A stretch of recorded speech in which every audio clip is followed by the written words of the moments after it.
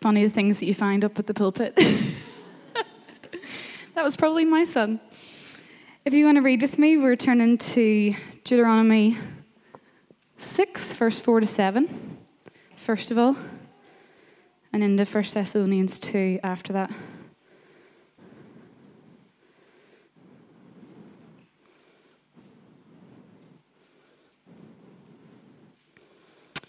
Hear, O Israel, the Lord our God, the Lord is one. You shall love the Lord your God with all your heart, and with all your soul, and with all your might. And these words that I command you today shall be on your heart. And then turn with me to 1 Thessalonians.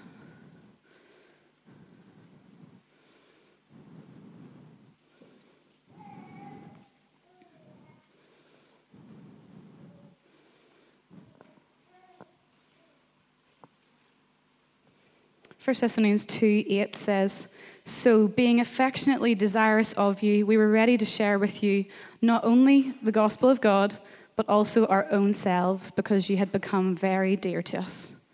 This is the word of the Lord. Good morning. Good to see your faces. As Thomas mentioned, it's that time of year where we have to start putting out extra seats. So you'll notice if you're in the middle section, you don't have the leg room you used to have. Get used to that, because it's a good problem, isn't it? A beautiful problem to have. That's right.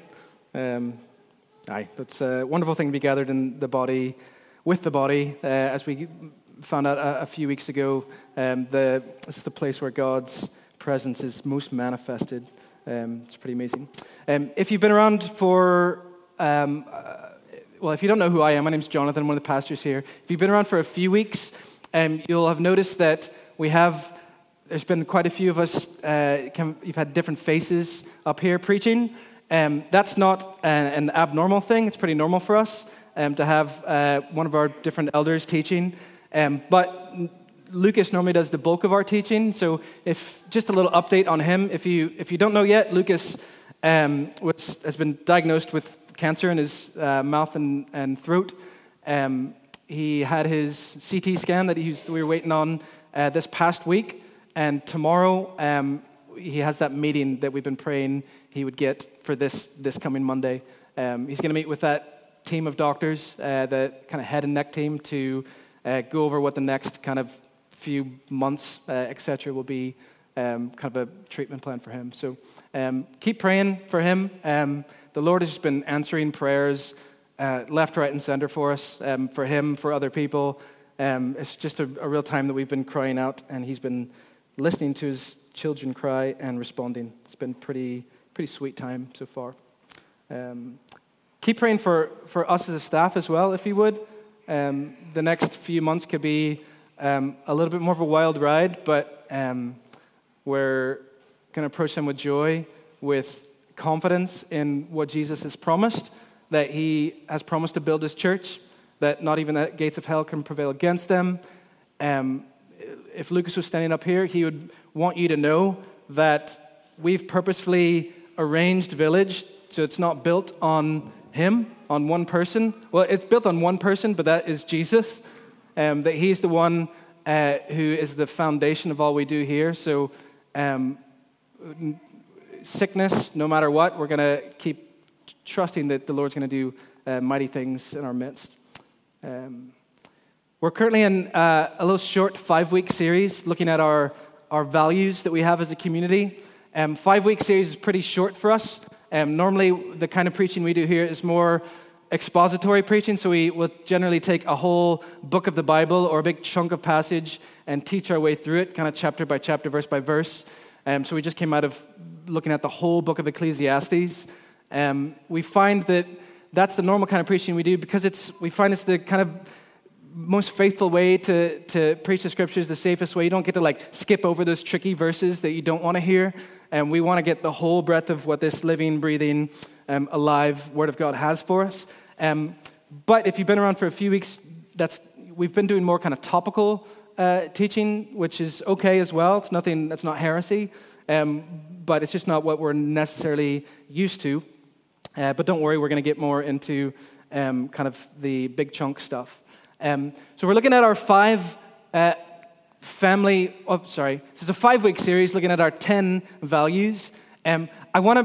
Before we move on, I think it's important to note that these values are not necessarily the definition of what makes a Christian church a Christian church.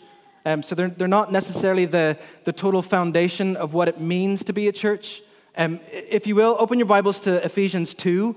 You should be very familiar with this passage because we've been in it a lot. We kind of keep bouncing back into it for some reason. Ephesians 2, start in verse 12.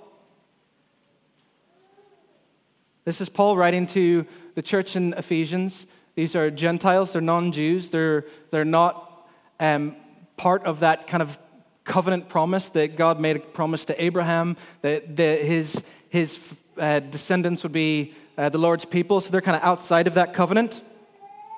And what Paul does here is he describes what it means. He describes the gospel. So we're going to talk about the gospel a lot today. This is what it is. This is what it means for you to be a people of God's presence. So verse 12, remember that you were at that time separated from Christ, alienated from the commonwealth of Israel, and strangers to the covenants of promise, having no hope and without God in the world. Probably the worst verse in the Bible, maybe. But it gets better. So verse 13, I'm going to make a couple emphasis, so pay attention to the things I'm emphasizing. But now in Christ Jesus, you who were once far off have been brought near. How? By the blood of Christ. For he himself is our peace, who has made us both one and has broken down in his flesh the dividing wall of hostility, by abolishing the laws of commandments expressed in ordinances, that he might create in himself one new man in place of the two, so making peace, and might reconcile us both to God in one body through the cross, thereby killing the hostility that was due to us. Verse 17, and he came and he preached peace to you who were far off, and peace to those who were near. For through him we both have access in one spirit to the Father. Amen. Hallelujah. Verse 19, so then you are no longer strangers and aliens, but you are fellow citizens with the saints and members of the household of God, built on the foundation of the apostles and the prophets, Christ Jesus himself being the cornerstone. Verse 21, in Christ, the whole structure being joined together grows into a holy temple in the Lord. In him, you also are being built together into a dwelling place for God by the Spirit. So Paul makes it perfectly kind of crystal clear what it means to be a people of God, what makes a certain people a church. So it's in Christ Jesus. It's by his blood. It's he himself in his flesh. He might create in himself, reconcile us to God through the cross. It's through him that we have access. It's in him. This is Paul's favorite way to describe a Christian. It's those who are in him. So what makes a church a church? Jesus does. Okay, what he's accomplished on our behalf on the cross, blood being shed. It's when we are in him. It's through him that we have gained access to the Father, that we are being joined together, being built together into a dwelling place for God by the Spirit. And that's a church. A church is a church. That's the definition of a Christian church. So on the other hand, so these values that we're talking about are born out of that truth, that gospel. So they are biblical values. So we're still preaching the Bible, but they're informed by that gospel. They are informed by Jesus, who he is, what he's done, what he taught during his time on earth, what the Spirit has taught us through the prophets and the apostles in the Bible. Okay, so in that way they're biblically based, but they're not necessarily all encompassing of what it means to be a church. Does that make sense? So these values they're 10 cultures that we just want to continue to seek to develop in our church family.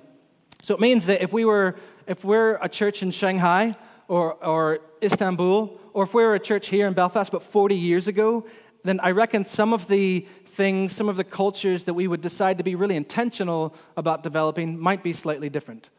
Some of them would probably be the exact same, but some of them might vary depending on our time and culture. But for where we are right now here, Belfast 2018, these are the cultures that we would just love to see be completely natural in how we operate as a church family.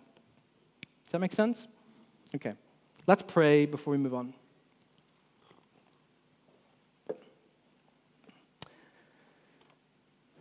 Father, we thank you for the truth of the gospel. We thank you that you didn't leave us separated from Christ without hope in the world, strangers, aliens to you. But you sent your Son to be the way for us to come near again, to be your people. How amazing is that? We thank you, Jesus, for doing that for us. I just pray what Paul's prayed in 1 Corinthians, and that as we sit here right now, for me, 1 Corinthians 2, verse 2, for I decided to know nothing among you except Jesus Christ and him crucified. And I was with you in weakness and in fear and much trembling. That describes me. And then Paul says, and my speech and my message were not plausible words of wisdom, but in demonstration of the Spirit and of power.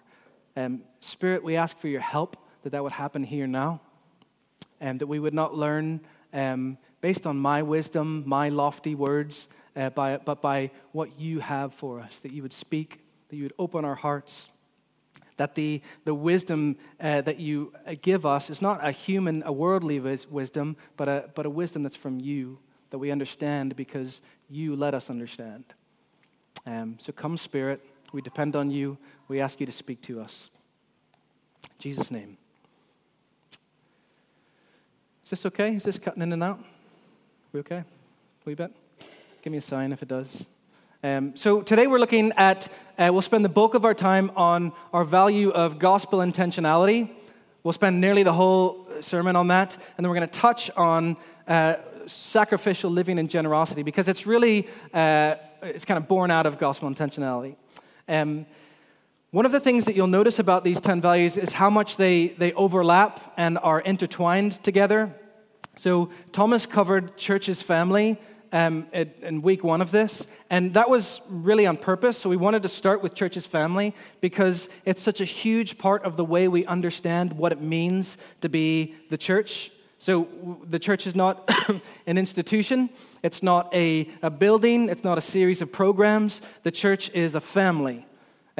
We didn't make church's family up as like a cute little tagline that we put on the end of like hashtags and stuff like that. It's actually what the Bible teaches us, okay? So I'm going to recap a couple things. I'm not going to reteach his sermon, but gospel intentionality is so intertwined with church's family, I need to reemphasize a couple things. So just as we read there in Ephesians chapter 2, Paul says that you're no longer strangers, you're no longer aliens. Rather, it's through Jesus that you are now members of the family of God, the household of God. So he says that you, all of you, are brothers and your sisters, your sons and your daughters. You are co-heirs along with Christ, which is incredible.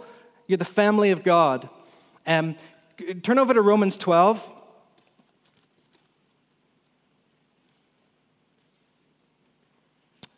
What Paul has for us in Romans 12 is, he talks about the marks of a true Christian.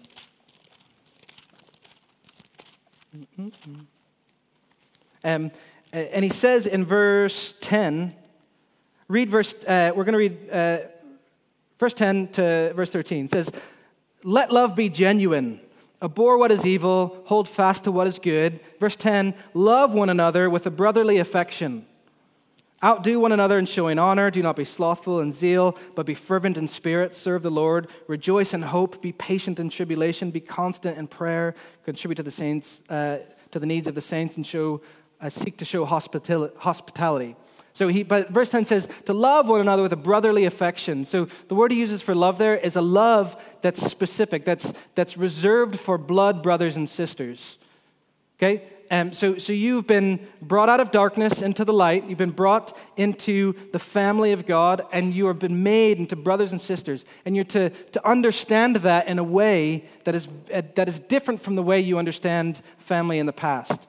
Okay, it's not because your family that you all have is an earthly family. It's a temporary family. But he's saying, I want you to understand that you're brothers and sisters in a way that is eternal. It's very significant. So you're part of a family that's an earthly family. So me and Jenny, we have 3 kids. We have a boy and 2 girls. We love them so much. They mean a lot to us, obviously. But one of the things that we prayed when our first one, Abraham, was born, was that the Lord would always, don't let us forget that these kids aren't ours, okay? A lot of times we can place our children on a pedestal. They're the center of our family. They're just like our temporary visitors. We are their mom and dad. It's what a privilege, but it's just for a time. We are their kind of earthly, temporary guardians. And our job as their temporary family is to introduce them to God's family. And because it's through Jesus we enter into the family of God, and it's not a temporary earthly family, it's a family that never ends. It's an eternal family that you'll be a part of. It's incredible. Thomas mentioned this at the beginning. Remember when Jesus was preaching in Matthew 12, and the man comes up to Jesus and he says, excuse me, Jesus, your mother and your father are here to see you. And Jesus turns to him and he says, who is my mother? Who are my brothers? And he turns to and he points to his disciples and he says, it's actually those who do the will of the Father that are my family. And I don't think he's disregarding or disrespecting his mother. Okay, she's very important to him. You see this kind of his dying words is to make sure that his mother's taken care of. Okay, I think Jesus was all in on the 10 Commandments to honor your father and mother.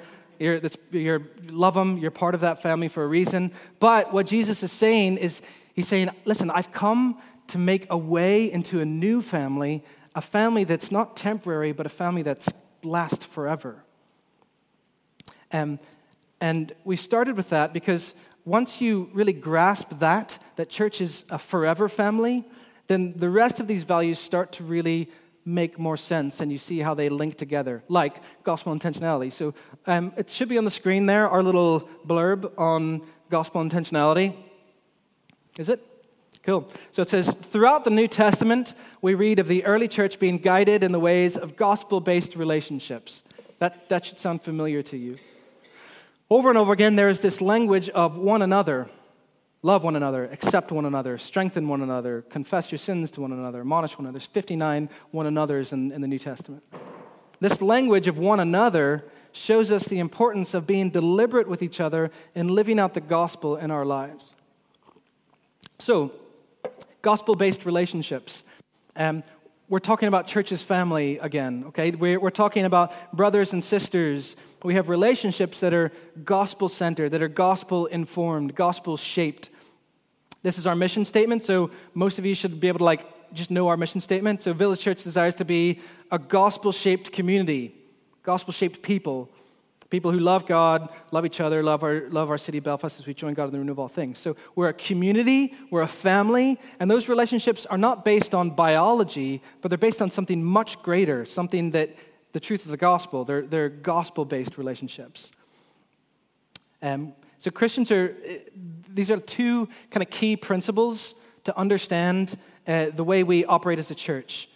Christians are called to this dual fidelity of, firstly, everything we do, whether it's welcoming people into our doors here or at home, or me standing up here to preach, or the way we disciple one another, or whether you're at home rocking a baby back to sleep at 2 a.m., or you're out at a dirty venue playing a gig until 2 a.m. All of these things, everything we do, the way we live should be defined by the gospel. Okay, it's the core content of all we do. So gospel is one of the principles that we understand the way church operates.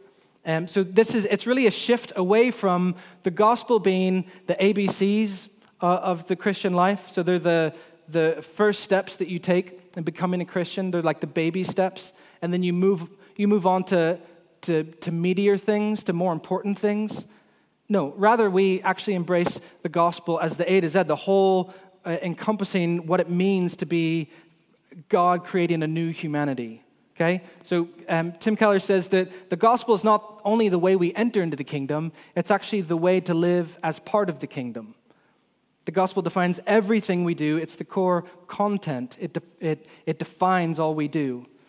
The other principle is community. Okay? So the core content is the gospel. The core context to the way we actually operate is your new life is a life that is part of a family. It's Christian community. I think a lot of people love the idea of this. You're part of a family. Church is family. We're community. But a lot of people have a hard time fully buying into it, to fully understanding it, because it's difficult to understand this because it goes against everything that our Western culture teaches us or tells us about identity. The rest of the world actually tends to think this way. When you ask the question, "Who am I?" which is a question all of us will ask ourselves in our life, the rest of the world answers it with familyness, of you're part of a people. But for most Westerners, it's a strange starting place because we tend to see ourselves less in role identities of being part of a people, and more in terms of dispositional identities, such as like character traits and behavioral tendencies. So the question, "Who am I?" becomes a question that we are encouraged to carve out for ourselves. We're encouraged to find or to create the answer to that question ourselves.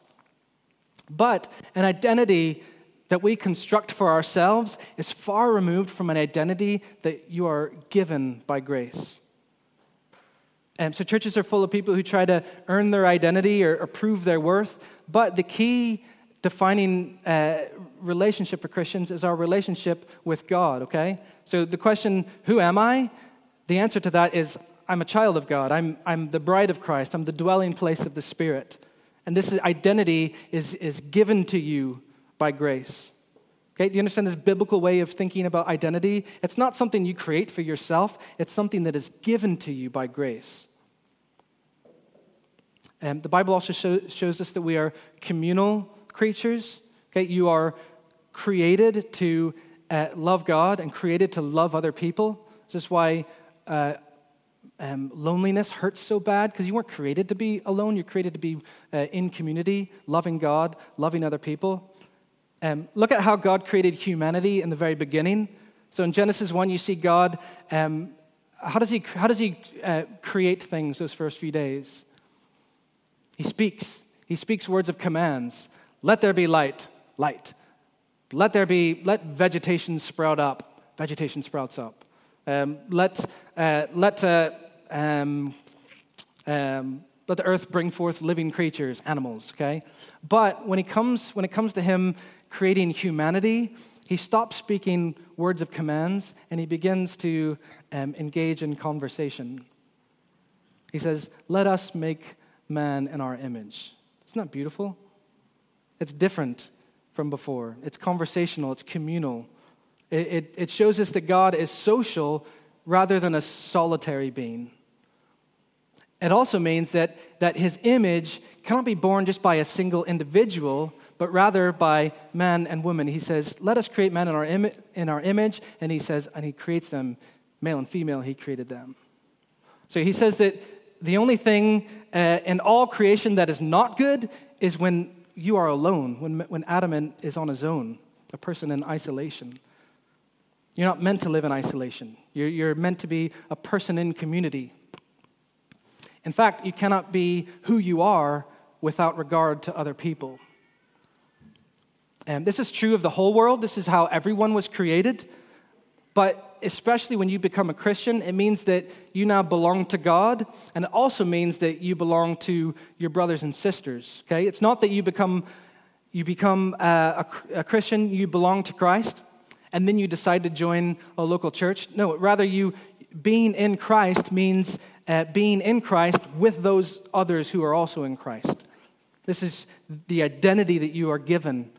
This is our identity. It's family. You are a people now. You're a community. You're a gospel-shaped community. I want to look at that word community, how the New Testament uses this word. So the Greek word for community is koinonia, which I probably butchered. But it's linked with words, with the words common, with the words sharing, with words participation. So here's a few examples on the screen. 2 Corinthians 13:14, the grace of the Lord Jesus Christ and the love of God and the fellowship, the koinonia of the Holy Spirit be with you all. We are in community with the Holy Spirit. 1 Corinthians 1:9, God is faithful, by whom we are called into the fellowship, into the koinonia of the Son, Jesus Christ our Lord. It means we are in community, in koinonia with the Son. 1 Thessalonians 2:8, so being affectionately desirous of you, we were ready to share with you not only the gospel of God, but also our own selves, because you have become very dear to us. Being in community, having koinonia, means sharing our lives with each other. Acts 4:32, this is a popular one. Now the full number of those who believed were of one heart and of soul, and no one said that any of the things that belonged to him were his own, but they had everything in common, in koinonia. So being in community means that you don't think of your things as your things, but you share your property. Philippians 1:5, because of your partnership, because of your koinonia in the gospel from the first day until now, means we actually share in the gospel. It's ours. 1 Peter 4:13, but rejoice insofar as you share Christ's sufferings, that you may also rejoice and be glad when his glory is revealed. Being a community means sharing Christ's suffering and glory together. 1 Corinthians 10:16-17, Paul says, the cup of blessing that we bless is not a participation, a koinonia in the blood of Christ. The blood that we break, is it not a participation, a community, a koinonia in the body of Christ? Because there is one bread, we who are many are one body, for we partake of the one bread. So this is what we do every week. We celebrate our community life. We reinforce it in communion, in the breaking of the bread and of wine. We participate, we koinonia together in the body and the blood of Christ. You see, this is what you've been called into. You see just how central community and participation and commonness and togetherness was to the New Testament church. How all-encompassing of life it was. It's not just something, it's not just part of your life, it's your whole life. It's who you are. Listen to how Paul writes of the church in 1 Thessalonians 2:19. I don't think that's on the screen. He says, for what is our hope or joy or crown of boasting before the Lord at his coming? Is it not you? You are our glory and joy. See how Paul feels about the church? Like his whole, Paul's investment in the future was the church. His future is bound up with them and their progress in the faith. Paul's life is completely bound up with the church. His community of brothers and sisters, it's everything to him. It's not part of his life, it is his life. On the screen, go to the next one. Here's two pictures. The one on your left here, it's an image of the way Westerners tend to think of life. So what you have is the prevailing life here is that of an individual. He's standing on his or her own in the middle, very busy, which is good. It's a lot of honor in being really busy. How are you? I'm really busy, which is good. And the prevailing life is them juggling all the different responsibilities in their life. So you have family, friendships, career, free time, leisure, money, all these things that you're juggling in life. And from time to time, the pressures of life overcome, and you maybe drop one of the balls. And all too often, church becomes one of the things that you're juggling. Okay, so we juggle our responsibilities in church, which often becomes your attendance to our gathering or your attendance to your missional community.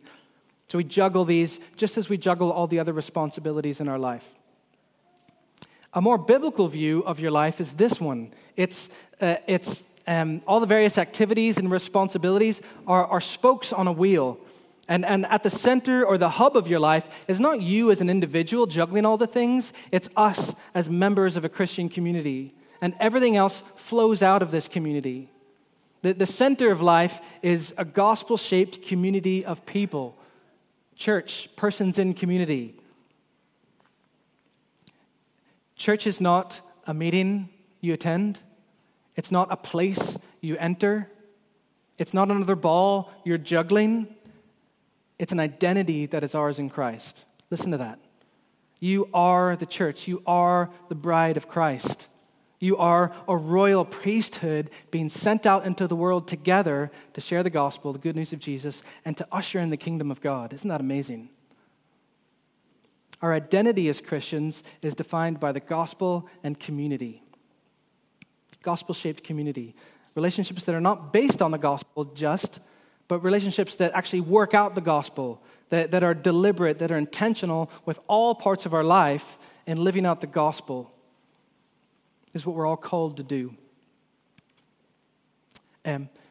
Very often, we tend to think that there are different kind of classes of Christians in the church, isn't there? So you have the elite, the professional ones.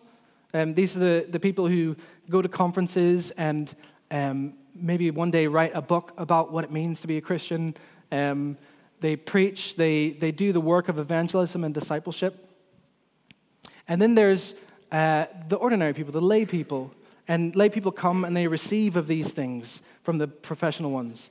And if you're very brave, you might even invite someone else into that to receive of these things. Listen, that is complete unbiblical nonsense if you think that way.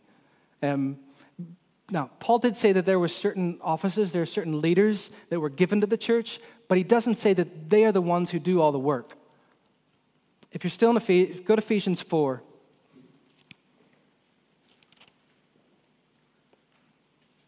This verse is hugely important.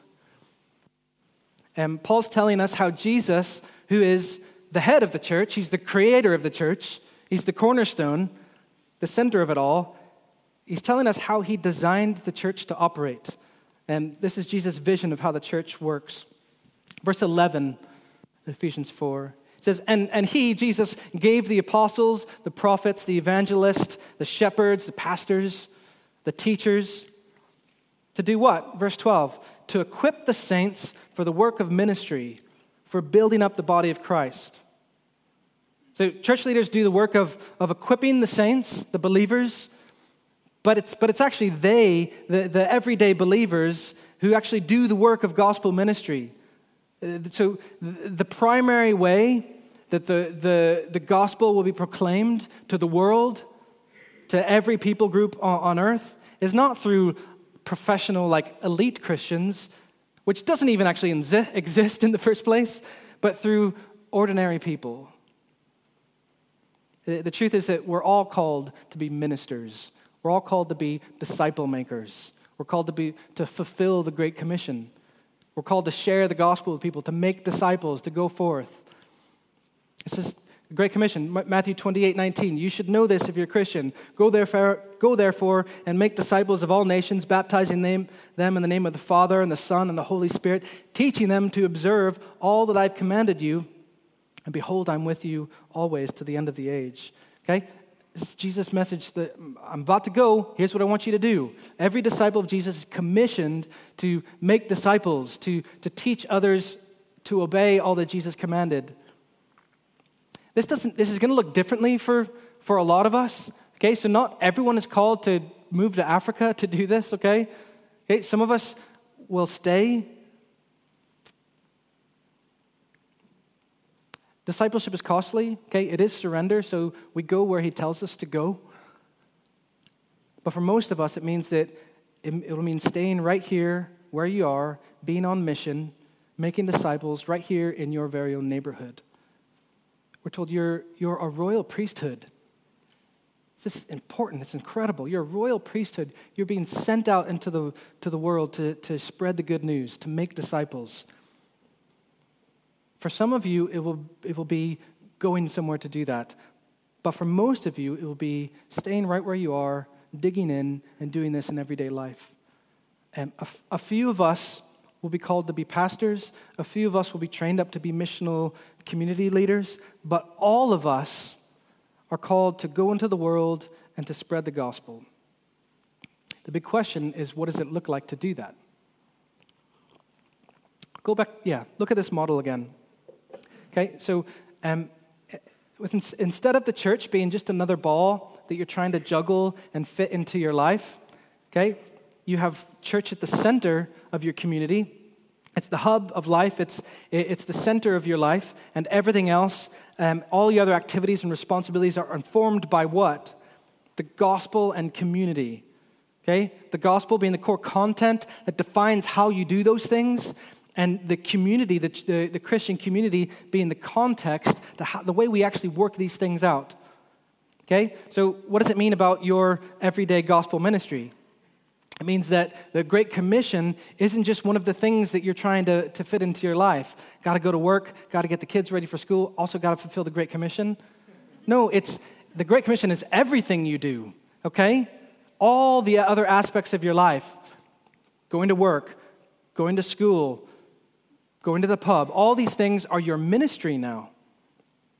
And here's what Tim Chester and Steve Timmis says. And if you haven't read the book Total Church, it's a really important church to when we first planted Village and what we wanted it to look like. They say, the bedrock of gospel ministry is low-key, ordinary, day-to-day work, which often goes unseen. Most gospel ministry involves ordinary people doing ordinary things with gospel intentionality. Let's read it again. The bedrock of gospel ministry is low-key, ordinary, day-to-day work, which often goes unseen. Not necessarily what's up here you come to receive. No, the bedrock of ministry is what goes unseen, ordinary, day-to-day. Most gospel ministry involves ordinary people, all of us, doing ordinary things with gospel intentionality. So, what are some of the things you do every single day? I'm asking you. What's something you do every day? Work, okay? Most of you go to work every day, okay? So what does it look like to go to work, something we all do, but to do it with gospel intentionality? The good news of Jesus in your heart, always on the tip of your tongue, always on your mind, okay? So what does it look like to be a teacher who has a husband and has a couple kids, okay? So their day, you wake up, you get breakfast for everyone, you get the kids dressed, you brush teeth, all the while doing the same thing for yourself somehow. Drop the kids off at school, head to work hard, 9 to 5, come home, make dinner, maybe play a little bit, and then go to bed. Put the kids to bed, and maybe have a couple hours to yourself. That's a pretty normal day, all normal life. But how do you approach all of those ordinary things, not in isolation, but in community, and doing each of them with gospel intentionality? How do you get your kids ready for school with gospel intentionality? Bringing the gospel to bear in that very ordinary, sometimes very frustrating situation.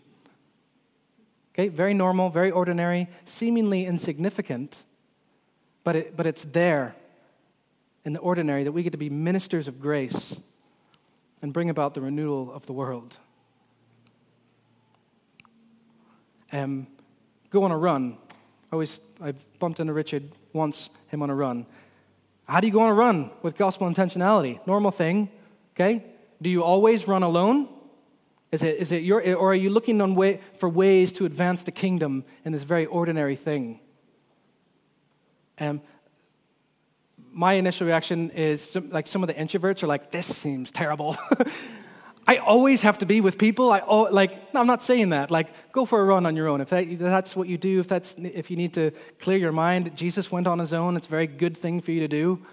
But with the majority of your life, how do you do these things with gospel intentionality? Go out to eat, okay?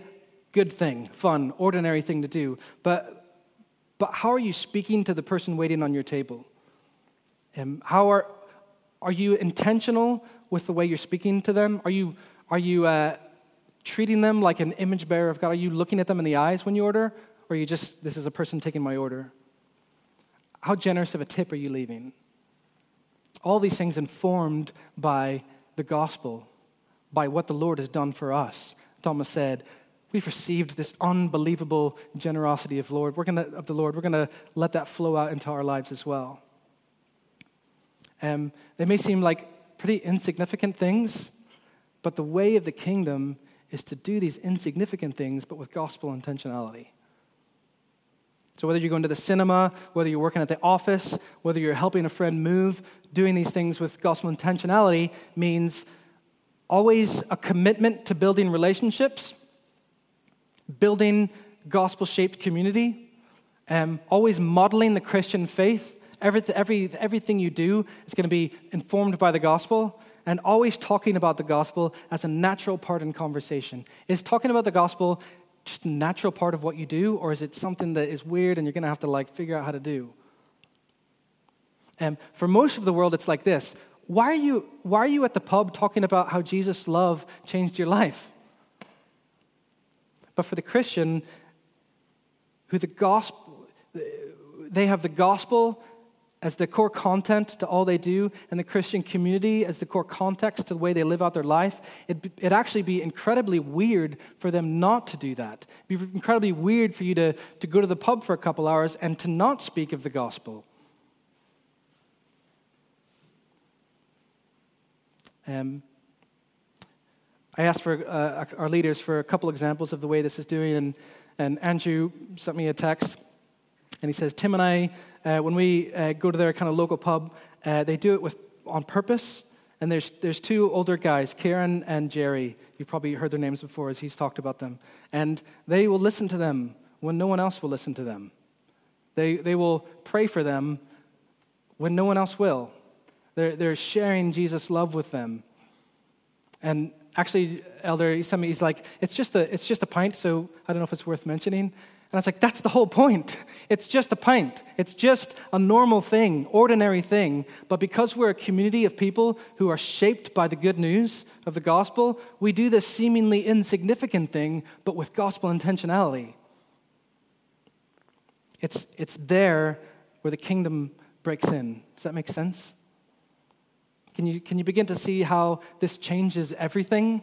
How everything in your life becomes purposeful, becomes beautiful, becomes gospel-centered. Again, Romans 12, Paul gives those marks of a true Christian. And one of them he specifically points out is those who pursue hospitality. Hospitality is a big part of what you do. Are you known for being generous in your hospitality? All of you. I'm asking all of you. It should be yes. All of us. It should be the mark of who you are. And these marks that Paul gives are not like the optional part. There's a lot of freedom and creativity in how we do gospel ministry. But he says this model, some of the spokes will vary in your life. But Paul says no matter what you do, whether you're a teacher, whether you're a doctor, whether you are a stay-at-home parent, all of these things, you're going to do them with gospel intentionality, and these are the qualities that you're going to have, okay? So whatever you do, the world's going to look at us and say, they really love one another with a brotherly affection. They always outdo one another in showing honor. They rejoice in hope. They're very patient in their tribulation and their suffering.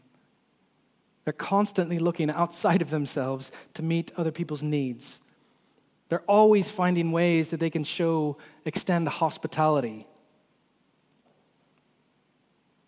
Here's our blurb on sacrificial living and generosity. It says, in understanding the abundant sacrificial generosity of God, we want to be a community, a people who are generous with our whole lives. This includes time, resources, talents, abilities, money, etc., etc. Jesus calls us to live a life of radical difference. In a world marked by consumption, we are seeking to build a community of countercultural generosity.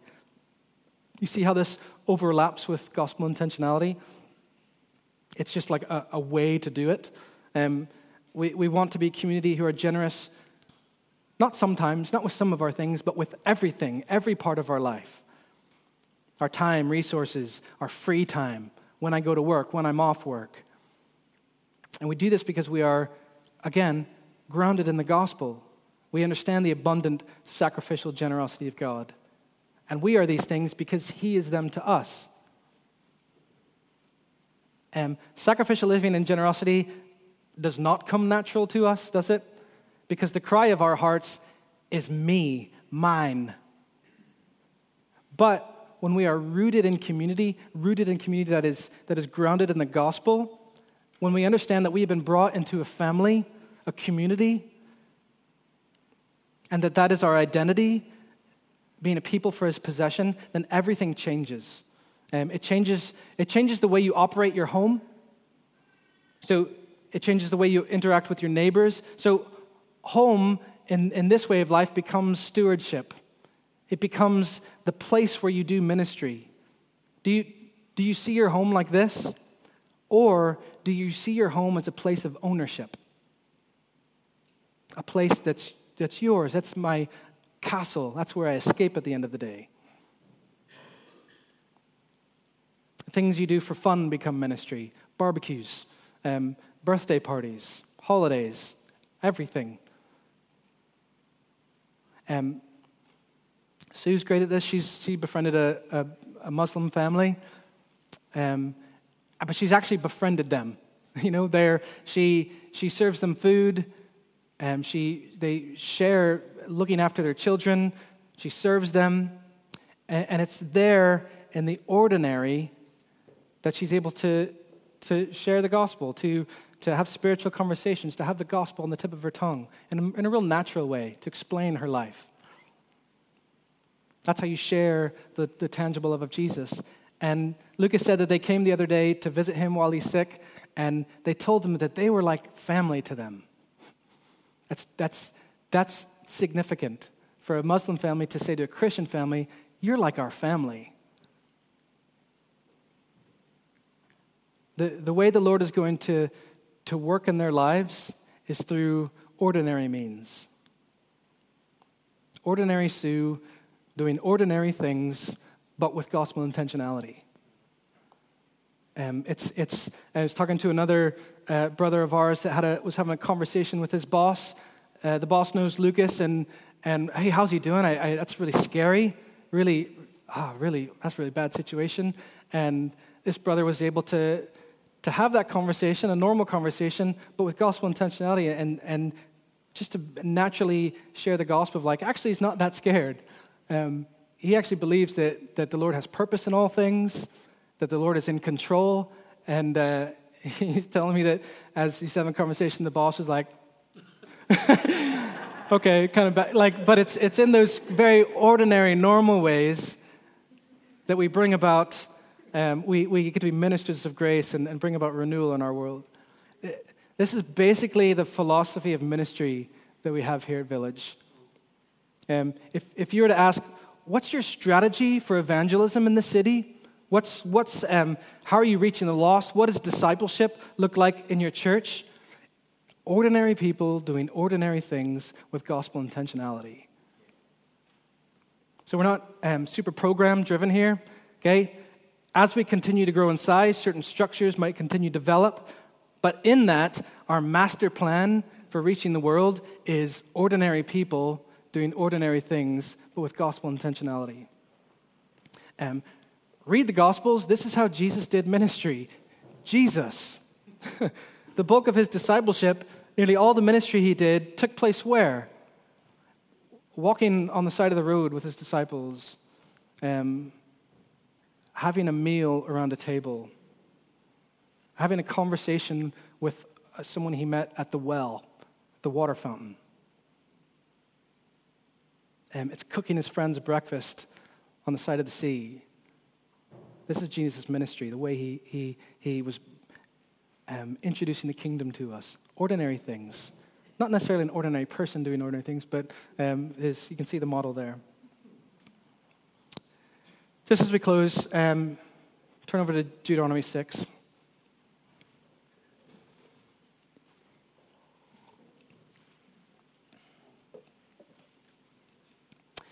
You'll see that the title of this section, in most of your Bibles, is the greatest commandment. And it's the words of the Lord given to the nation of Israel. So he's made Israel his people. They are to be in community with him now. And this is how they were to live as the people of God. Even fast forward to the Gospels, when Jesus is asked, hey, Jesus, which of all of those commandments is the greatest? He says, this is the one. He quotes this, and he says, this is the most important one. Live like this. Verse 4 says, hear, O Israel, the Lord our God, the Lord is one. You shall love the Lord your God with all your heart, with all your soul, with all your might. And these words I command you today shall be on your heart. Not just in your head, but on your heart. Hang them there. And verse 7, you shall teach them diligently to your children. You shall talk of them when you sit in your house, when you walk by the way, when you lie down at night, when you rise up in the morning. Jesus is saying that this is the way I want you to live your life as the people of God. With the love that God has shown you on your heart. And I want the good news, the gospel, to ever be on your lips. Has it filled your heart? Or is it just, yeah, I know that. It's not going to come out of your mouth. It's the abundance of the heart the lips speak. It's the good news of the gospel. Has it filled your heart? It's not going to if you're on your own. It will if you're in community. He says, I want it to fill your heart and to ever be on your lips. Talk about it with your children. Talk about it in your home. Talk about it when you're walking down the road, when you're at work, when you're going to bed, when you wake up in the morning. Whatever you do, all these ordinary things, may they be shaped by that good news. That I've made a way, that I've died for you.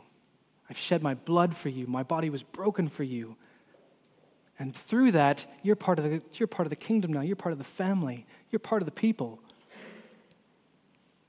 Let that news that should wreck you, should fill your heart with joy, let that define everything that you do in your life. I brought you from death to life, from darkness into a marvelous light. Now, in light of that, go and live your life.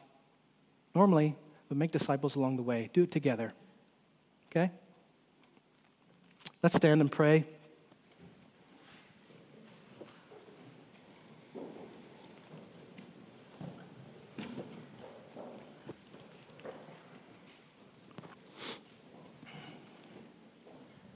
As Paul said, we celebrate this community every week here. Paul didn't say that, but we do.